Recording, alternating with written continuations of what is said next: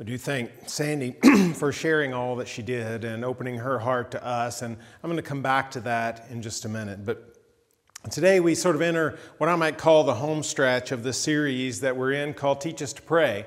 And we've been studying the Lord's Prayer, we've been praying that prayer, and we've been using that prayer as a model. And some of us maybe have developed some habits that have started because of this series, praying that prayer at a certain time of the day. And we've been looking through those prayer prompts that have been sent out by email and social media over the past few weeks. And we're going to continue that for 2 more weeks as we finish this series up. But let me encourage you to stay with it, to keep doing that, because I think when this comes to an end, maybe we're going to carry some of those things forward and explore some new ways to pray beyond even what we've done during this time to enrich our relationship with God. So let me encourage you to continue that.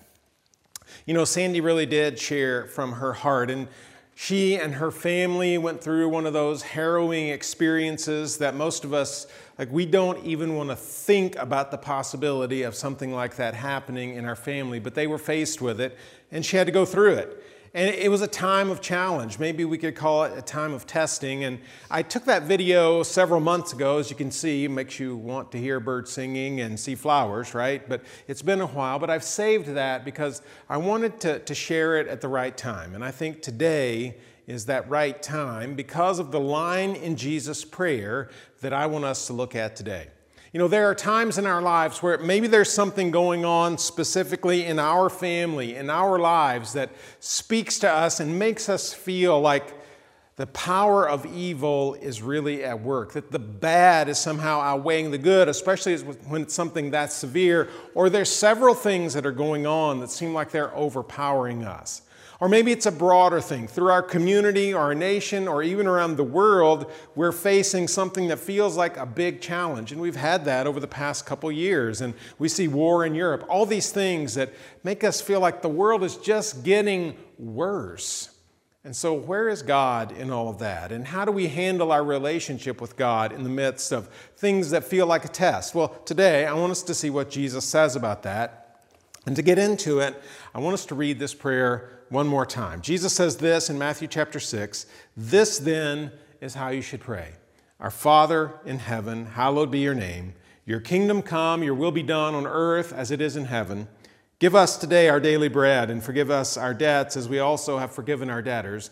And then our text for today, "And lead us not into temptation, but deliver us from the evil one. For yours is the kingdom and the power and the glory forever. Amen." Now, that seems pretty straightforward, right? Lead us not into temptation, but deliver us from the evil one. But in truth, that one little section of this verse 13 really is a little bit difficult. It presents to us some challenges in interpreting it and then in praying this in the way that Jesus meant for us to pray it. So I want us to take it carefully. Lead us not into temptation. Now, the difficulty comes at the end of that line. The word temptation. The Greek word that stands behind our English word temptation really can be translated temptation or trial or testing. Any of those are perfectly good translations of the Greek into English. The question for the translators is, which one's right? Because they're not all the same word. Now, a lot of times you will see temptation there. That's sort of the traditional translation. But some of the translations say time of trial, which is just as accurate. And the thing is, we got to think about what we're praying. Lead us not into temptation. So is it possible for God to lead us to temptation? Well, I think we know the answer to that is no, because the Bible tells us that. If we turn over to James chapter 13, I'll get it right in a second. James chapter 1, verse 13, this is what he says. "When tempted, no one should say, 'God is tempting me.'" You don't say that. Why? Because it's not true. "For God cannot be tempted by evil, nor does he tempt anyone.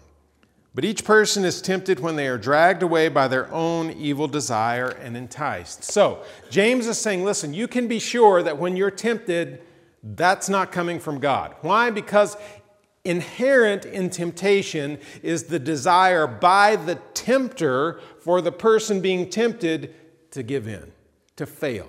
And so when we are tempted, the desire by the one tempting us is that we would give in to that temptation and fail. That's not what God wants. God never wants us to fail in our faith. He wants us to succeed. Now, James goes on to say that there are times we face testing and trial, and there God may be involved, but again, God wants us to succeed in that, to keep our faith. And it seems to me that that's some of what Sandy was facing, a test of her faith. Now, how'd she get through? Well, she talked about that, and I think Jesus points us to some of those things. So that word temptation might be better translated testing. Lead us not into testing. Hold that thought because we're going to come back to it in a minute. But let's look at the second part of that statement. Lead us not into temptation, but deliver us from the evil one. What's the last word that again gets us? Because that word, the evil one, could just as easily be translated evil. And so again, we got to figure out through the context, the rest of the verse, what does it mean? But in this verse, it doesn't really help us so much. So if we say the evil one, that sounds like Satan, right? The evil one, the most evil one. If we say evil, that's sort of evil in general, the bad stuff that's going on in our world. So which one is it? Well, the New Testament scholar N.T. Wright says, you know what? Evil is a slippery thing.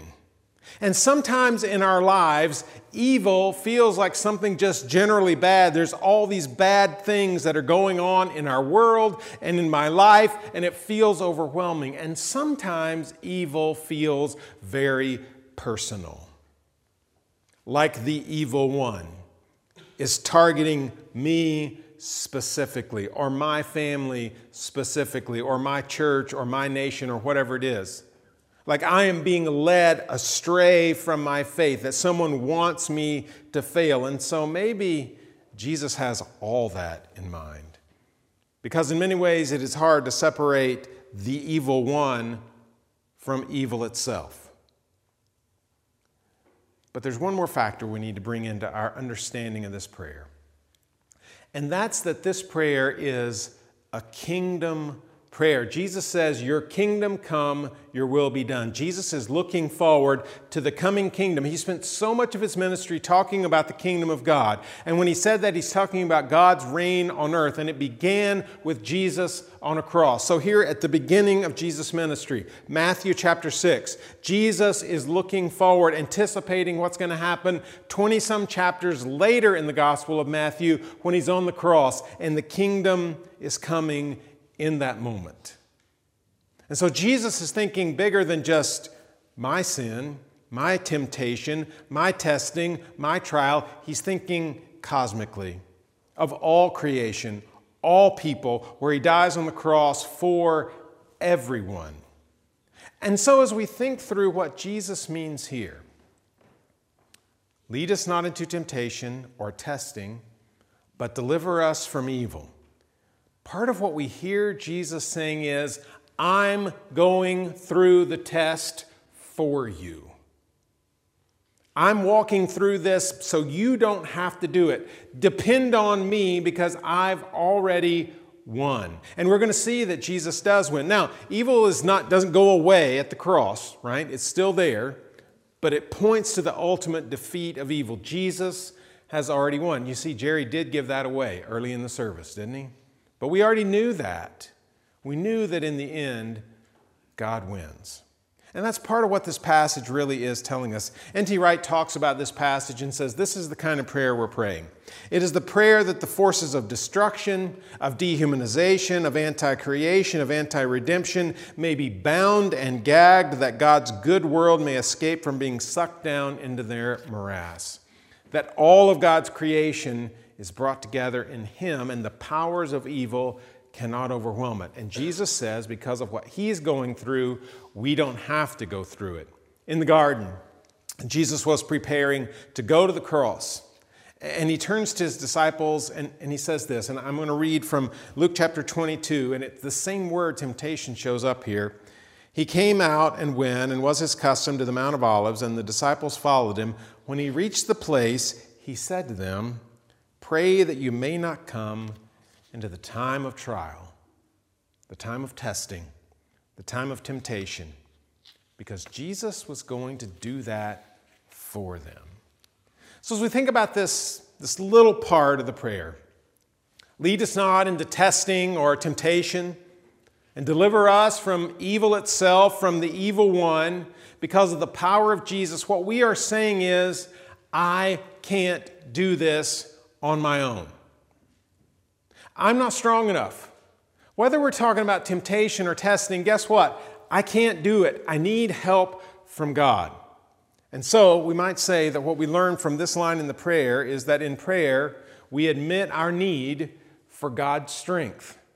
I am not strong enough to do this, but because God is, I can walk through the most difficult of times. Now, if we think about how we work that out in our prayer lives and in our lives, I think there are three things that we can be really confident of that help us depend on God and know that God's going to walk with us through the most difficult things, that the powers are ultimately defeated and will be defeated clearly when Jesus returns. First, we can be confident that God wants us to succeed. We can be confident that God wants us to succeed. God is in your corner, okay? And when we talk about the evil one, and we talk about Satan, that word Satan can be just as easily translated over as something like the accuser.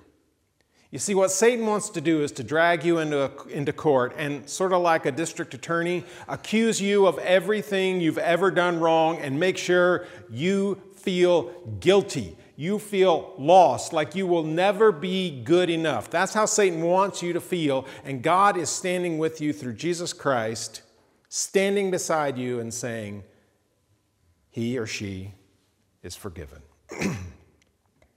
Now, we're not denying that all that happened because we know we're guilty, but we're forgiven. We do not stand guilty in court because Jesus paid the price for our sin. God is in your corner. Second, we can be confident that there's a way out. We're going to face some struggle in our life. We're going to face temptation. We're going to face testing. It is not pleasant. We don't want it, but it's going to come our way. But part of the message of Scripture is because God is so powerful, we can know that we're never going to be tested beyond what we can handle with Him standing next to us. And we see that over in 1 Corinthians chapter 10. Paul says this, "So if you think you're standing firm, be careful that you don't fall. No temptation has overtaken you except what is common to mankind, and God is faithful. He will not let you be tempted beyond what you can bear, but when you are tempted, He will also provide a way out so that you can endure it." So, when you face whatever's coming your way, what you can know is, I'm not trapped. You see, the evil one wants you to feel trapped. The evil one wants you to feel like there's no other way than just to give in. To give in to temptation, to give up on life, to give up on everything that God has given you. But what Paul's saying is that God gives you a way out because He's involved, because He's there, because He's already won. And that's the third thing you can be confident of. God wins. He already has won. Because of Jesus on the cross that has taken the power of evil, evil is defeated. Now, there's some things going on that are still ugly because they're the death pangs and evil trying to strike back. But in the end, God wins. And we can depend on that. Now, evil takes a lot of different forms in our world. And if you were a Christian who is hauled into, and there were Christians in the death camps during Nazi Germany, because of their extreme beliefs, they were taken there. Evil looks like one thing. If you're a Christian, and there are many Christians in Ukraine right now, that evil takes a different look. Or if you're a parent or a very sick child, evil might look different still. But in all that, what we find in the midst of everything that we're facing is that God is more powerful than any of those things. And when all of them have been defeated, God will still be left standing. And so in prayer, part of what we're saying is, I can't do this, but God can. Let's pray together.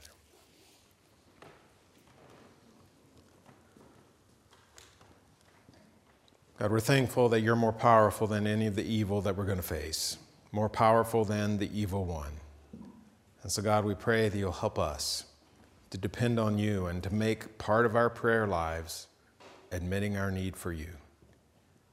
Pray it in Jesus' name. Amen.